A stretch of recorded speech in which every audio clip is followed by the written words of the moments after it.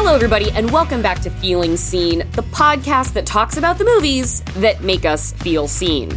My co-host today is, I'm so grateful. We've done a cluster of recordings lately where I've really got to talk to really great film brains, some of my favorite film writers and thinkers on the internet, and this person is absolutely included in that conversation. You can find their writing around in the internet on publications like W Magazine, GQ, New York Times, just a few little upstart publications such as those. But the thing that brings us together today, in addition to just discussing cinema, is discussing this author, Kyle Turner's new upcoming book, The Queer Film Guide, 100 Great Movies That Tell LGBTQIA+ Stories. That is the peg. And Kyle Turner, what else do the folks need to know about you before we get going? Well, first of all, thank you so much for having me on. I'm really excited to be here. Really excited to talk to you. The other things that the folks should know about me is my go-to karaoke song is Valerie by Mark Ronson featuring Amy Winehouse. Ooh, okay. And if I were on death row, my final meal would be chicken noodle soup, General Tso chicken, and a chocolate lava cake. Yeah, okay, I like that. This is a really good foundation, I think, to dive into the movie that you have brought, which is Down with Love. Mm-hmm. Which character within Down with Love have you brought for us to discuss today?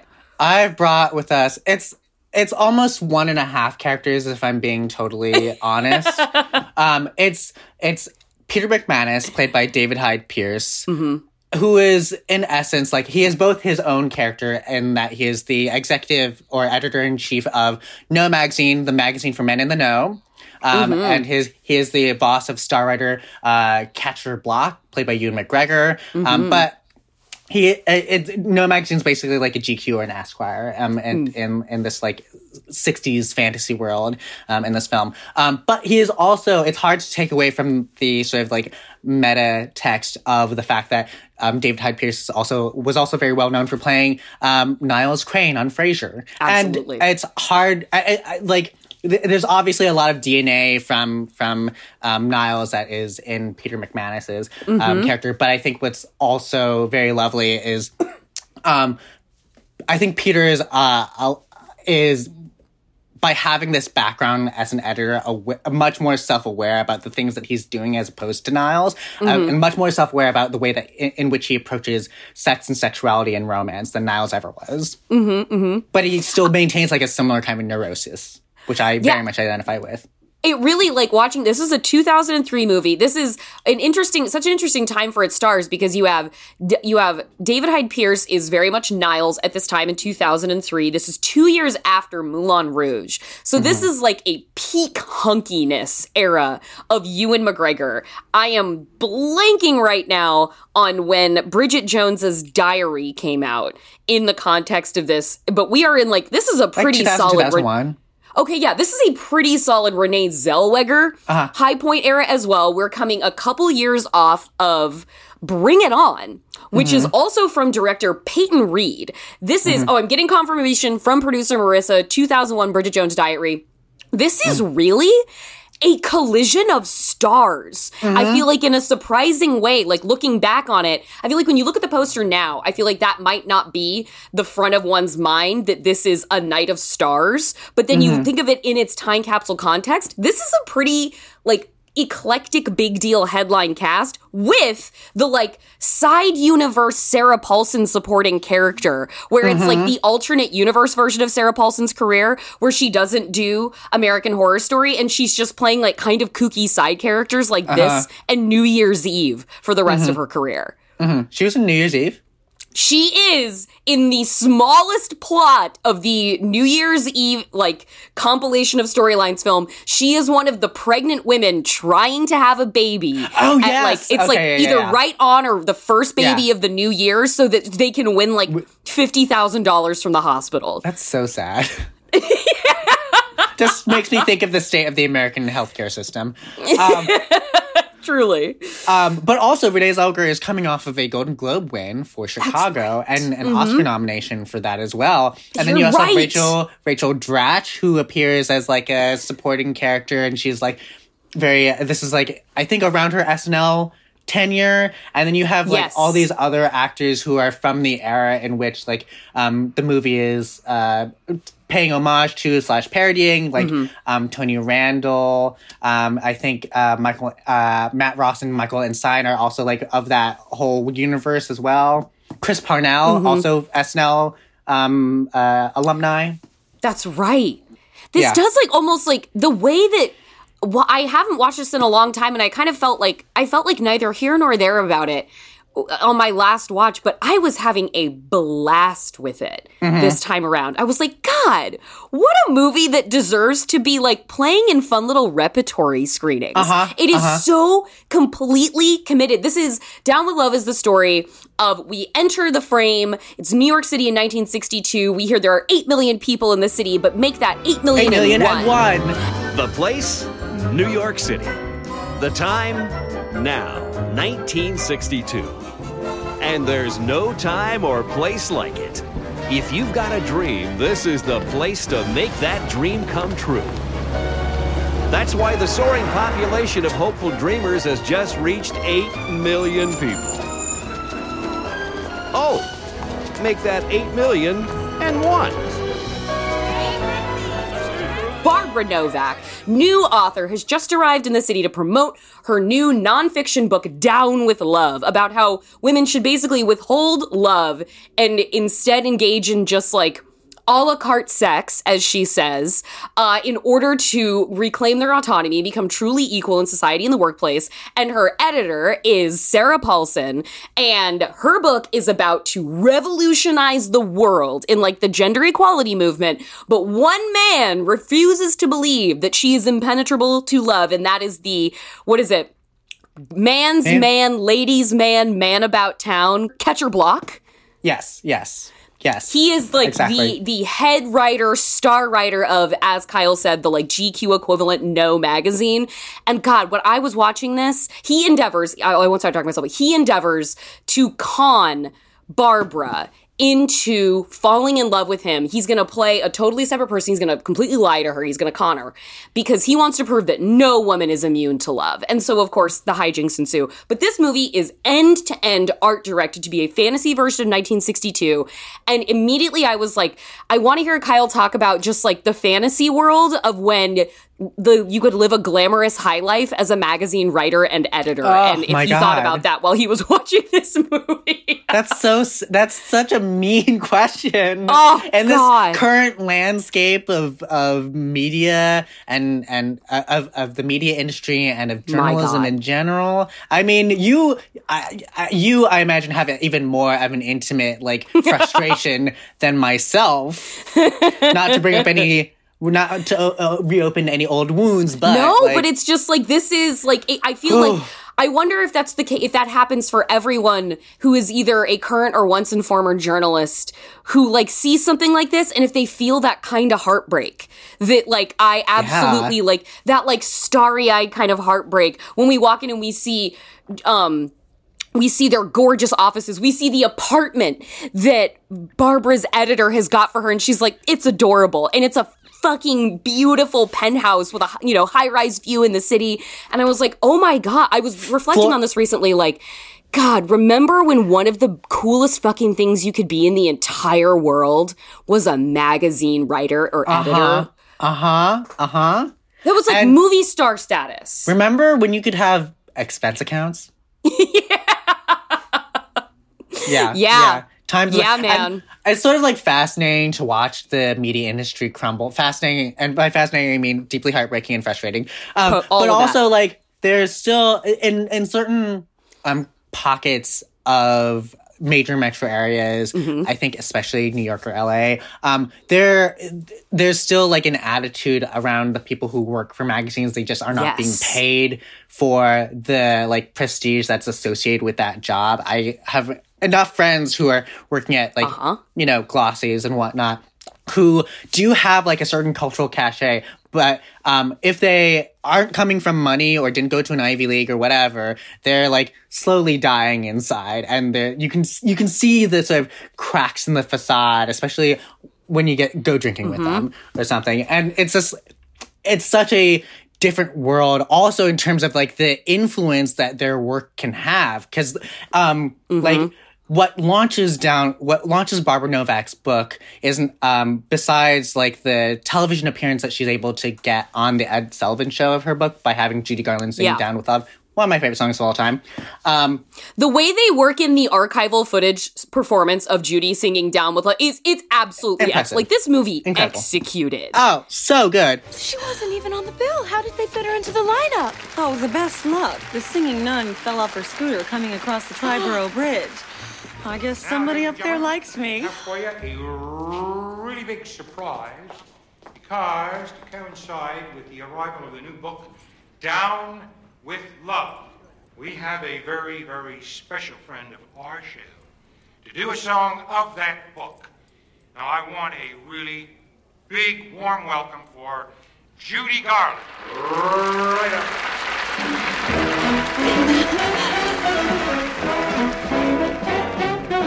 Down with love, the flowers and rice and shoes.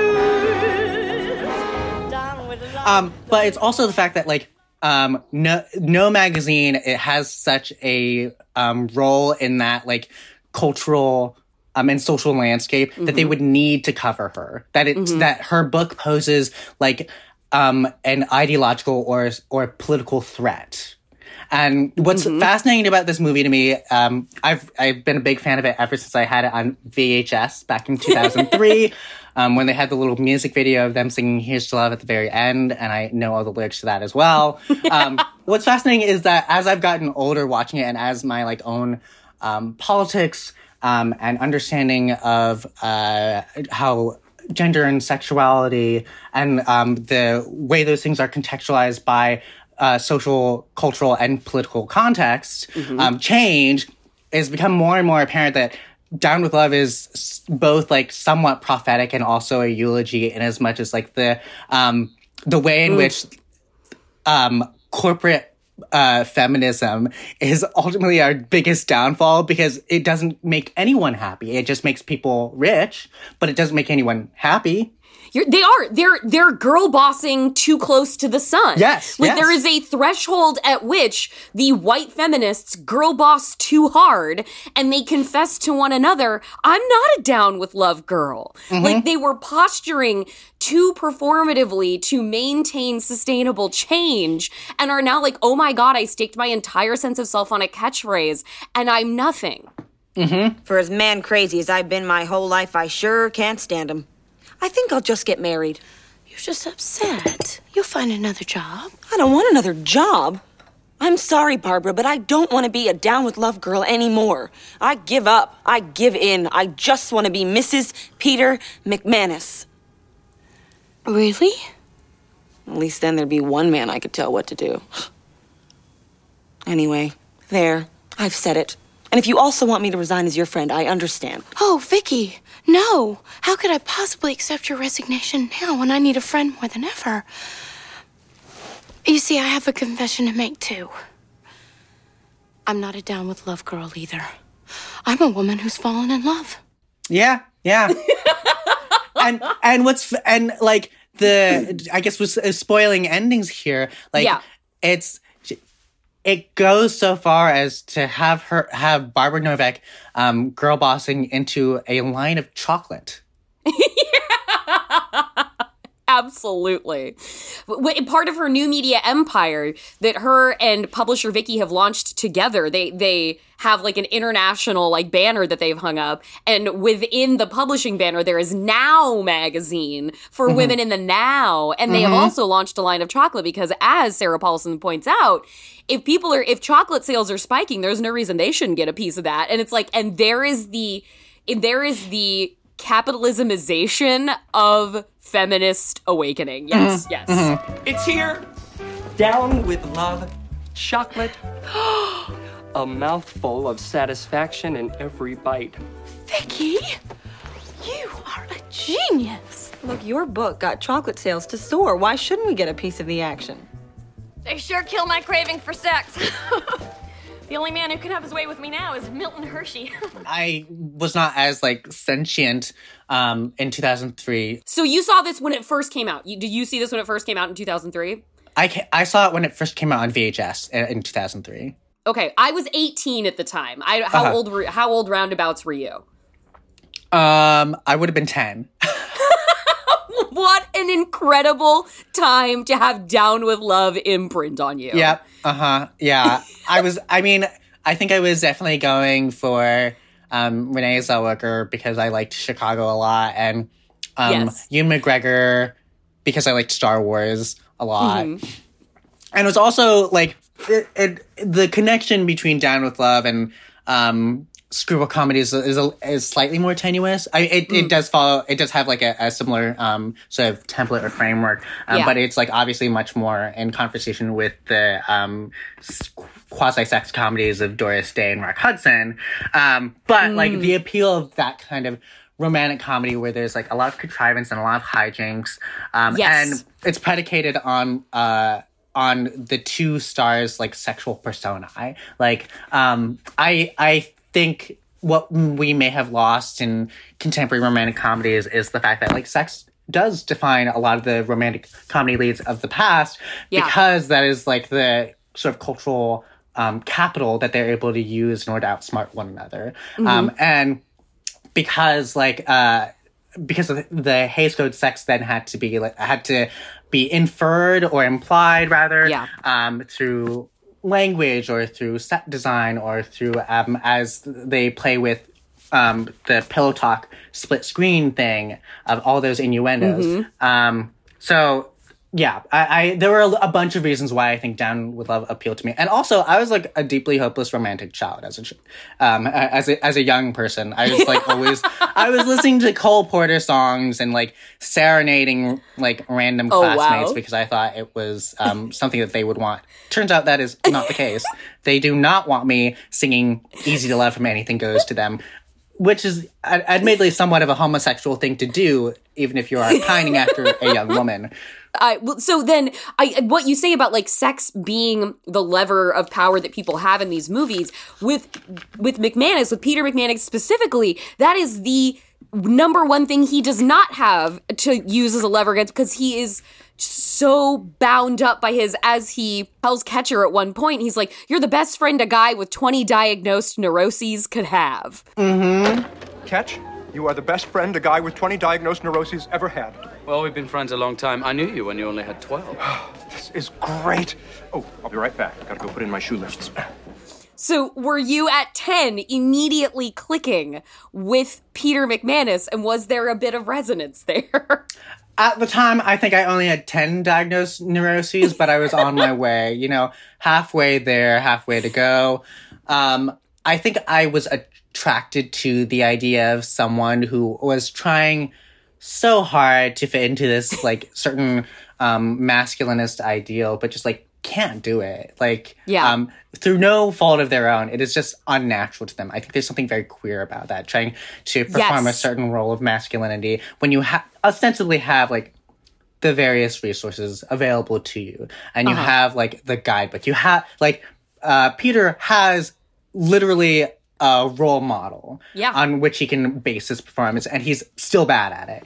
And I've always identified with that. And there's a level to which Peter, like, as much as he cares, can't help it, and then he just sort of like does what he does in his own way when he's like searching for the really cool bar that's in technically Catcher's apartment, and he's trying to play it off cool, and just like, stop trying. Just relax. Relax. If you relaxed a little bit, you'd be fine. And there's also that line. It's clear that he's extremely sincere about how much he wants some sort of like combination of intimacy and also professional support, because the courtship that he has with Vicky, also played by a queer person, which makes like a very fun sort of like romantic dynamic as well. But she's talking about how the men who resent her won't see her, and the men who respect her won't like sleep with her. And Peter's response is, well, I would resent you and respect you day and night and night and day and day and night. And it's like, yeah, I get that. Are you in love with that football player? Not anymore. He only wanted one thing, to slip me his manuscript. He didn't even have the professional courtesy to try and seduce me first. The men who resent my success won't give me the time of day. And the men who respect my success won't give me the time of night. I don't know about other men, but I swear, if I had the chance, I would respect you and resent you night and day and day and night. Peter, you would? You bet. You're on. Well, and I think too, like what you're saying about like being a 10-year-old kid, like singing songs from Anything Goes to kids. Like, I feel like that is David Hyde Pierce being like, I have no idea how to beat Catcher Block, and I'm going to be an absolute catastrophe in his like sex pad apartment. But like, I'm gonna labor over this dinner, and I'm gonna put every ounce of myself into every bit of it. Like, I don't want to burn. I'm making a chocolate souffle. Can you taste this sauce? Is it too sweet? Like, and he is out of order in the natural hierarchy of how all the men in this movie are relating to women and ostensibly getting what they want from him. And it is the inauthenticity of his pursuit of trying to be Catch is what prevents him from breaking through with Vicky and seeming like the homosexual he almost certainly is. Yes. We like to call that overcompensating. In high school, this is a side story. In high school, for Valentine's Day, we are recording on Valentine's, by the way. I made for my friend, her name is Asia, I made her shrimp fra diavolo, and I brought a little portable DVD player, and I played Casablanca for us over lunch, and we ate a romantic lunchtime together, even though it was extremely clear that we are not, like, sexually romantically attracted to one another. Well, and I think I was so, like, having not rewatched this in such a long time, like, I love that scene at the sushi restaurant between Vicky and Peter, where she's like, you're a homosexual who's clearly madly in love with Catcher, but that's no reason we can't be married. And I was like, this movie is okay with Peter being Peter. Even, like, Catcher doesn't really care about anybody but himself. So he's certainly not, like, really... And he likes having someone who idolizes him. I would argue that more than being straight, Catch is attention sexual. I think if anybody in the right bar at the right time gave Catcher Block the amount of attention he wanted, he would be willing to hop in the sack with them. Oh, absolutely. And he likes having somebody around him like Peter, who just clearly idolizes him and resents him and wants to be him. So I think this movie does a lot of interesting things with, as you sort of alluded to before, like, actually kind of queering its central relationships where, like, there's a very gay thing that's coming off of, like, Ballbuster editor Vicky. But then she's, like, talking about, maybe I just want to be a wife. But then she's saying she'll agree to marry Peter because at least I'll have one man to boss around. And then, he can be gay. That won't stop them from being married to each other. And the way he relates to Catcher, like, this is a very subtextually gay movie. And the best person to boss around is a gay person.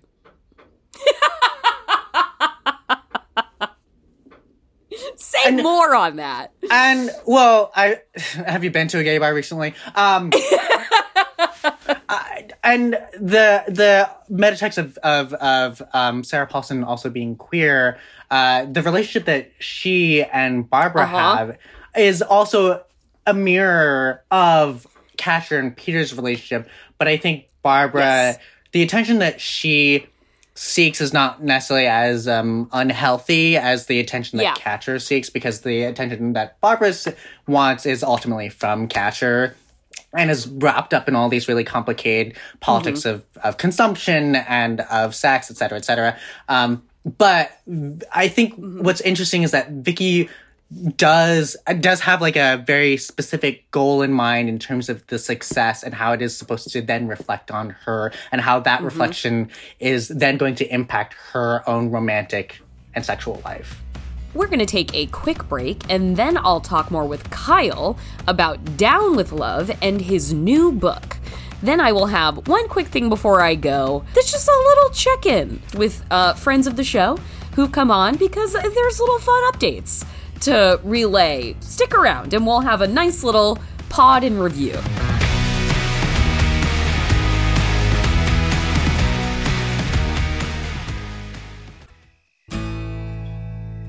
If you have trouble falling asleep, try sleeping with celebrities. Tell me about your view of succulents. I'm not a huge fan.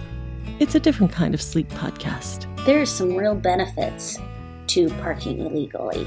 Featuring remarkable guests and unremarkable topics. There's 2 Orlando airports. From the creator of Depeche Mode with John Moe, it's Sleeping with Celebrities. Every week on Maximum Fun. Nighty-night, sleepyheads. Hi, I'm Jesse Thorne, the founder of Maximum Fun, and I have a special announcement. I'm no longer embarrassed by my brother, and me. You know, for years, each new episode of this supposed advice show was a fresh insult, a depraved jumble of erection jokes, ghost humor, and frankly, this is for the best, very little actionable advice. But now, as they enter their twilight years, I'm as surprised as anyone to admit that it's gotten kind of good. Justin, Travis, and Griffin's witticisms are more refined, like a humor column in a fancy magazine. And they hardly ever say bazinga anymore. So, after you've completely finished listening to every single one of all of our other shows, why not join the McElroy brothers every week for My Brother, and Me?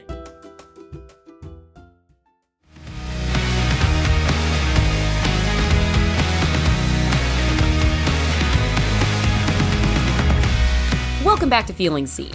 I'm here with Kyle Turner, whose new book, The Queer Film Guide, comes out this May.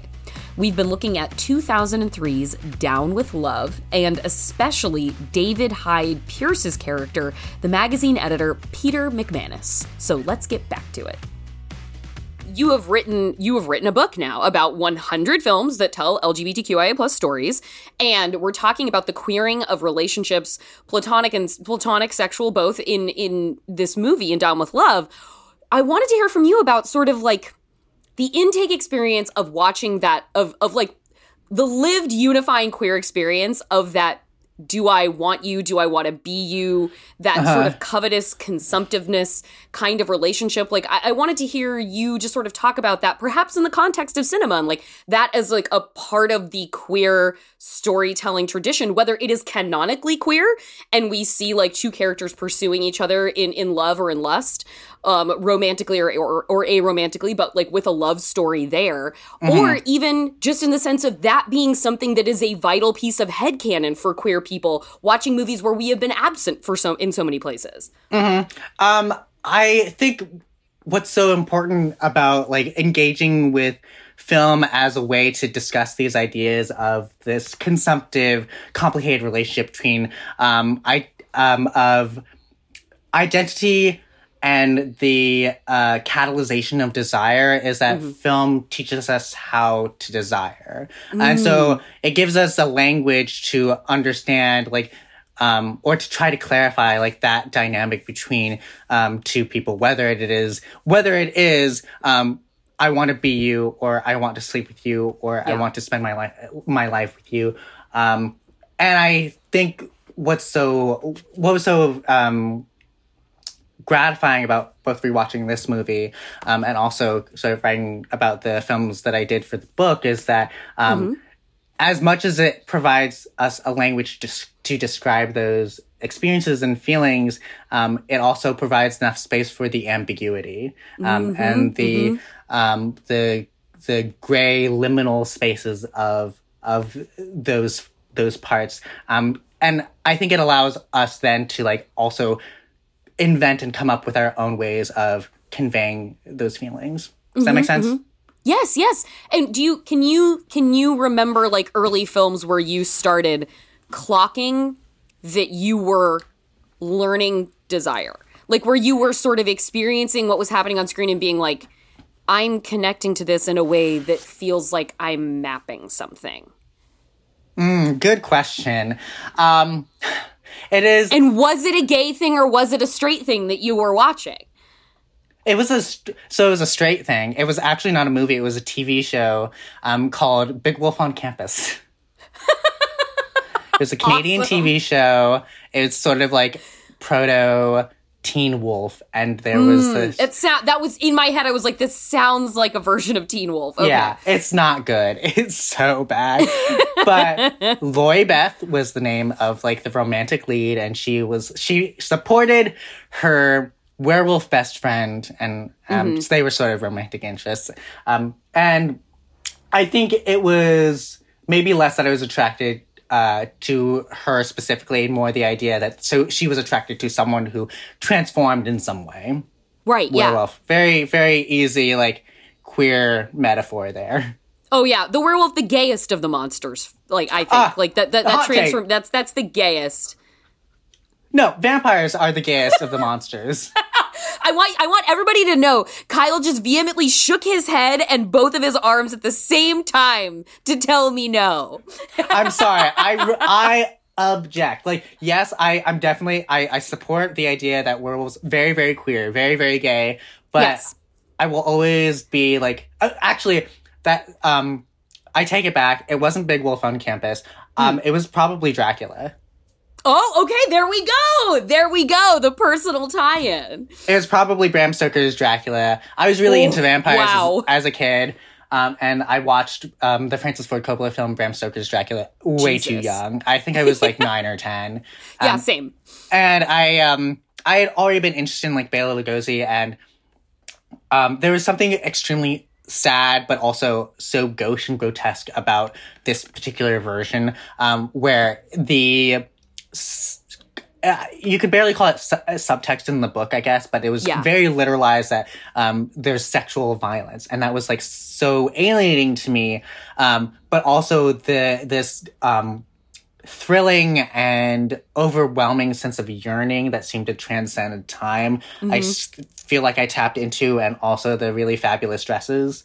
Yeah. Oh God, incredible. The costume design, just incredible. And I remember I had many books on vampires as a young person, at like 10, 11. And I had this huge behemoth of a book called The Vampire Encyclopedia. And they had specific entries on gay vampires and lesbian vampires and LGBTQIA plus vampires and sexuality in vampires. And I would always go back to those entries and reread them over and over and over again. And I would, I would spend more time on those specific encyclopedia entries than I would the rest of the book. And there was not at all a moment in which I was self-aware enough to be like, I wonder why I keep reading these passages. May I ask when you feel like you started achieving queer self-awareness? When did I start achieving queer self-awareness? That's a good question. I think I started achieving, the time at which I like came out to myself is I was 19 and I was home for the weekend from college, and I was making my usual route, which was I would go to the library to get some movies, and then I would go to McDonald's to get lunch, and then I would go to the grocery store to get a pint of ice cream, and then I would walk home, and then that would be my weekend. And I was walking back, and I passed this tree, and I looked at the tree, and I was like, I guess I like guys. It's been long enough. I had spent enough time sort of like covertly watching like solo jerk-off videos and other like bisexuals leaning to like gay porn, and by evening and then by day writing 4,000 word love letters to girls in high school. So it was just a moment of like, I need to stop convincing myself that this is not a part of me because it's getting kind of embarrassing. And what was so annoying was that like a lot of it, the reason why it just took so long to come out was because a lot of people read me as queer when I was growing up, and I just did not want to give them the satisfaction of being right. It was just like, not fair. Like, let me come to it. Nothing's more queer than that kind of pettiness too. Yeah, and just being like, absolutely not, you bitch. Like, I will give you the satisfaction. Me gay? Couldn't be. I think that some of the I had like one of the very fun things about watching Down with Love, and I feel like one of the most joyful things about being a queer person consuming media is because, especially like not being a Gen Zer where I didn't grow up with a lot of options for queer representation on screen, as somebody who identifies on the A spectrum, like I still don't have hardly any of those things. So there's a lot of headcanoning still to be done, is that we become... It's one of the things that excites me most about having queer folks on this podcast is anytime I'm talking to a queer person, I'm talking in a way to somebody who had to become a creative genius, finding themselves places where they didn't exist. And watching a movie like Down with Love provides so many little outlets to like look at these two characters, particularly in Sarah Paulson and in David Hyde Pierce, and just be like, oh, that's queer, like Long Con, that's canonically queer, Vengeance, canonically queer, Petty, Spite, like ball-busting career woman, being like a finicky man with an art collection, like all these ways in which like I can create a constellation of gayness and overlay it in this movie, and it doesn't have to be what Peyton Reed meant, but it can just be what it means to me, and that makes me enjoy it even more. Quick, taste my sauce. Too tart? This is your big emergency? Yes! I invited Vicky to dinner. It has to be perfect, so she'll find me irresistible and I can make my big move. You could have made your big move 3 weeks ago, Mac. I keep telling you. That's these Down with Love girls' claim to fame. One date, no waiting. Yes, well, these Down with Love girls may be used to having sex the way a man does, but I'm not. Too sweet? So this is how a guy like you does it, huh? No, I don't do it. But if I did do it, I'd do what I'm doing. Which reminds me of something I didn't do. And then you have like these contrasts of versions of masculinity and femininity within the film. And you have David Hyde Pierce's apartment is so cozy and domestic, and it is what Catra ends up using, because it's a softer version of masculinity. So I always appreciated that. And then also Judy Garland is sort of in the movie, so sold. Yeah, like I feel like Peyton Reed really did something with this movie. Oh, this is such an incredible... One of the things that I love about this movie so much is that it is... maybe I'm too pessimistic or cynical, but I don't want to be like, you couldn't make this today. But I think it does tap into like a certain sensibility that is fairly rare, in that it is very explicitly an homage, but it is so... And it's also like... so invested in its pastiche that it doesn't condescend to the source material that it is using as its like framework. Like it's not making fun of Rock Hudson and Doris Day movies, and I think it is unearthing like both the whimsy of those films, but also revealing like the really fascinating social and political context of those movies. And exploring them through these characters and through the artifice of it all. And I'm realizing with Peyton Reed, right? We record this as Peyton Reed's next movie, Ant-Man and the Wasp: Quantumania, is about to come out. And like, it's so like, I'm looking at this movie now, like Down with Love now, as a like handshake with Bring It On, where you have in Peyton somebody who's making these movies that don't like, I like what you're saying about it. It doesn't condescend to these sort of source materials that it is making an homage to. And it also doesn't condescend to the like girls and gays that these movies, I think, particularly age for especially well, and I think did court, even if they didn't know it, in the immediacy. Like, I watch Bring It On now, and that is not a movie that's like, I don't think it's like gay baiting, but like the idea of like baiting an audience because you think they're a cash reservoir for you to target for your own financial gain. I think there is in both of these movies, there's a very sincere appreciation of this kind of content from the person who is directing these films that I think just sincerely lands well with my demographic, with my core demographics. And I think that's really interesting that this man built his career on movies doing that. Yeah. His career trajectory has been kind of fascinating. The Breakup is also pretty good. Yeah. And I think you need to have at least a baseline respect for that kind of audience or that kind of viewer, because Rock Hudson was gay. Yes. Part of the subtext of those sex comedies is a sort of like irreconcilable difference between those characters and those actors. But is also able to those actors are still able to use their reservoir of charm and magnetism to still create like a really beautiful fantasy. Yeah. No, I think you're exactly right. And I guess as we get toward the end of the conversation, I want to bring your book back into it, which in the aspect of how, when you were curating what you wanted your 100 to be, what was your ethos approach to like queer, like watching the documentary Horror Noir? They make the distinction in the movie between horror with black folks and black horror. And I wanted to hear from you, like when you're curating these films, how did you delineate between or decide what would be your priority in films that were queer stories versus stories with queer people in them? And like, because it can be so murky with Hays Code and the passage of time and things being veiled versus being explicit. Like, how did you winnow in on what was going to be your sort of core determining factors for what made these LGBTQIA plus stories? Authorship, on-screen representation, what was that? That's such a good question. I think my guiding ethos was, God, this makes me sound so petty, but if I'm being honest, it was... I am frequently frustrated. I've used the word frustrated a lot because I'm actually a curmudgeon. I'm 70 years old.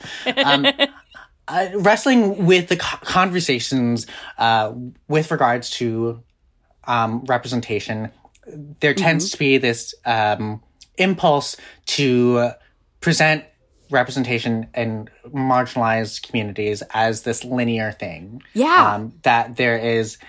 that there's this kind of representation, and then the next step of it, and then the third step, which is how we get Love, Simon, which is not the case, which is not how art or culture works. And so what was really important for me was to engage with the different facets of how LGBTQI plus and queer authorship or queer sensibility could be imbued or inflected explicitly and implicitly within these works. I did want to start, especially earlier in the book, because it goes chronologically, I did want to start with like fairly explicit representations of queer identity and queer romance, just to give a sense to the reader that these artifacts have existed for almost a century.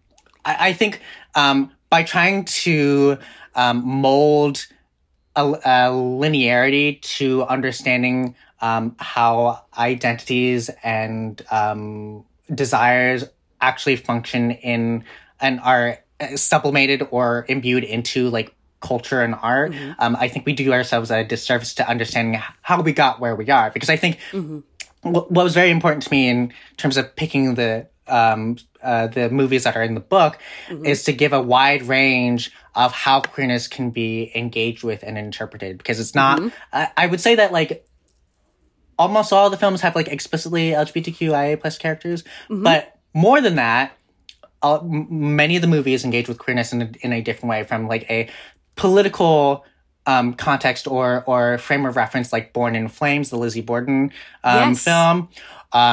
They engage with queerness as an aesthetic form or sensibility, like Funeral Parade of Roses from 1969, which I think is an incredibly radical film.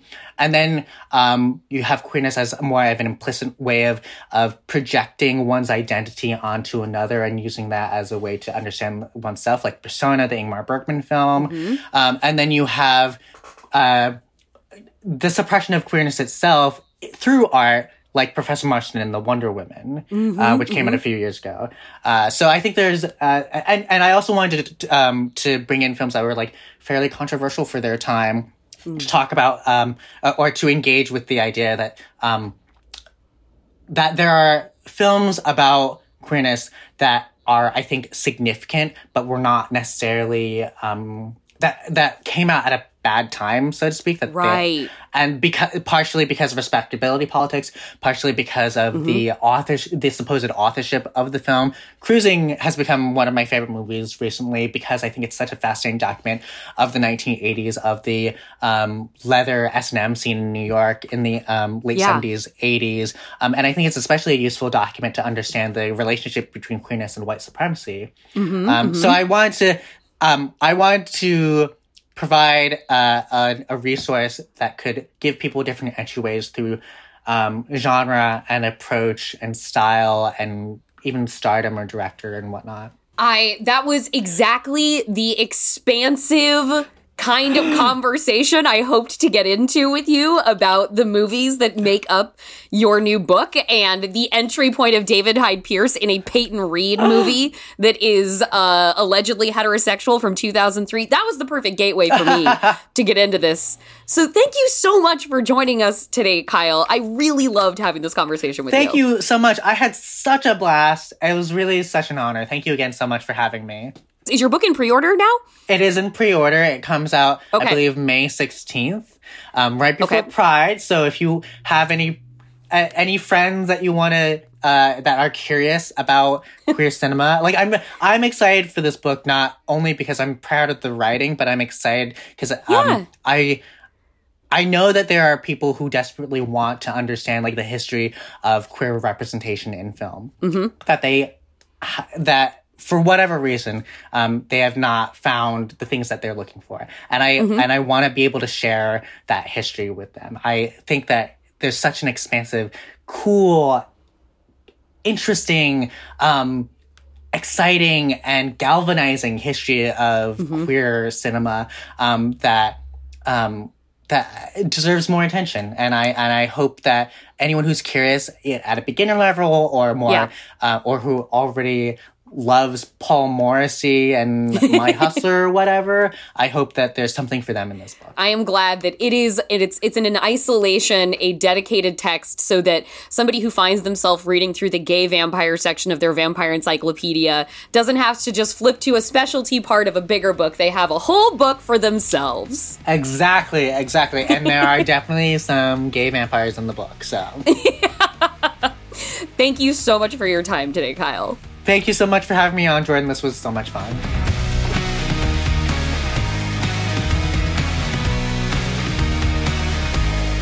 Thank you very much, Kyle Turner. Pre-order that book if you are interested in it. Pre-orders help out a lot. They really, really do. You know, when you see people out there on Twitter being like, hey, smash that pre-order button, my book's coming out. Like, it makes a big difference for the authors. So seriously, if you're interested in this at all for yourself or perhaps a gift, it comes out in May. Guess what? Pride is June. So buy gifts for the gays in your life. And to keep up with Kyle's bylines, follow him on social media. We have got a link in the show notes. We never really say the and look at the show notes for XYZ. So we've finally crossed the look at the show notes threshold of this podcast. Feels like we're a real pod now. And as promised, the one quick thing before I go, there are just fun updates to share about people, treasured guests who have been on this in the past. I think first and foremost, Ke Huy Quan has won yet another award. He recently took home the Screen Actors Guild Trophy for Best Supporting Actor. Check him off. The guy has kind of got all the hardware that tells you he's gonna win an Oscar. But we can't count the chickens. We cannot, but we are rooting for Ke Huy Quan to win the Best Supporting Actor Oscar. He's one step closer now. Previous treasured guest, Ariel Vida, her second feature film, Trim Season, it was just announced. It's going to be playing at the Overlook Film Festival coming up. And we are so excited for her second effort to be reaching the world. And speaking of the Overlook Film Festival, Francesca Maldonado, recent guest, her anthology film, My Anthology Film, the one we both worked on, that is also playing at Overlook Film Festival. So look at that, me right there alongside my friend Ariel Vida. I could not be more thrilled and proud. And then other fun updates from other guests. Josh Johnson. You guys remember Josh Johnson? He talked about Heath Ledger's Joker in the Dark Knight and relating to him. Well, he's got another stand-up special out, Up Here Killing Myself. It is on Peacock. And then yet another prior treasured guest, Christopher Landon, director Christopher Landon. His film, We Have a Ghost, is now live on Netflix. So look at that. You've got so much you can catch up on for Feeling Seen alums, friends of the program. How exciting. What a fun thing to be able to do. Like, look at that. We have little runners now. We have people we care about. We have plots we're following. Ke Huy Quan, we love you. And that's it. That's our show. You can follow us on Twitter at FeelingSeenPod, or you can send us an email at feelingseen@MaximumFun.org. If you want to follow me, I'm Jor Crew on Twitter. Our theme music is by Andrew Epen. The show is produced by Marissa Flaxbart. Our senior producers are Kevin Ferguson and Laura Swisher, and this is a production of Maximum Fun.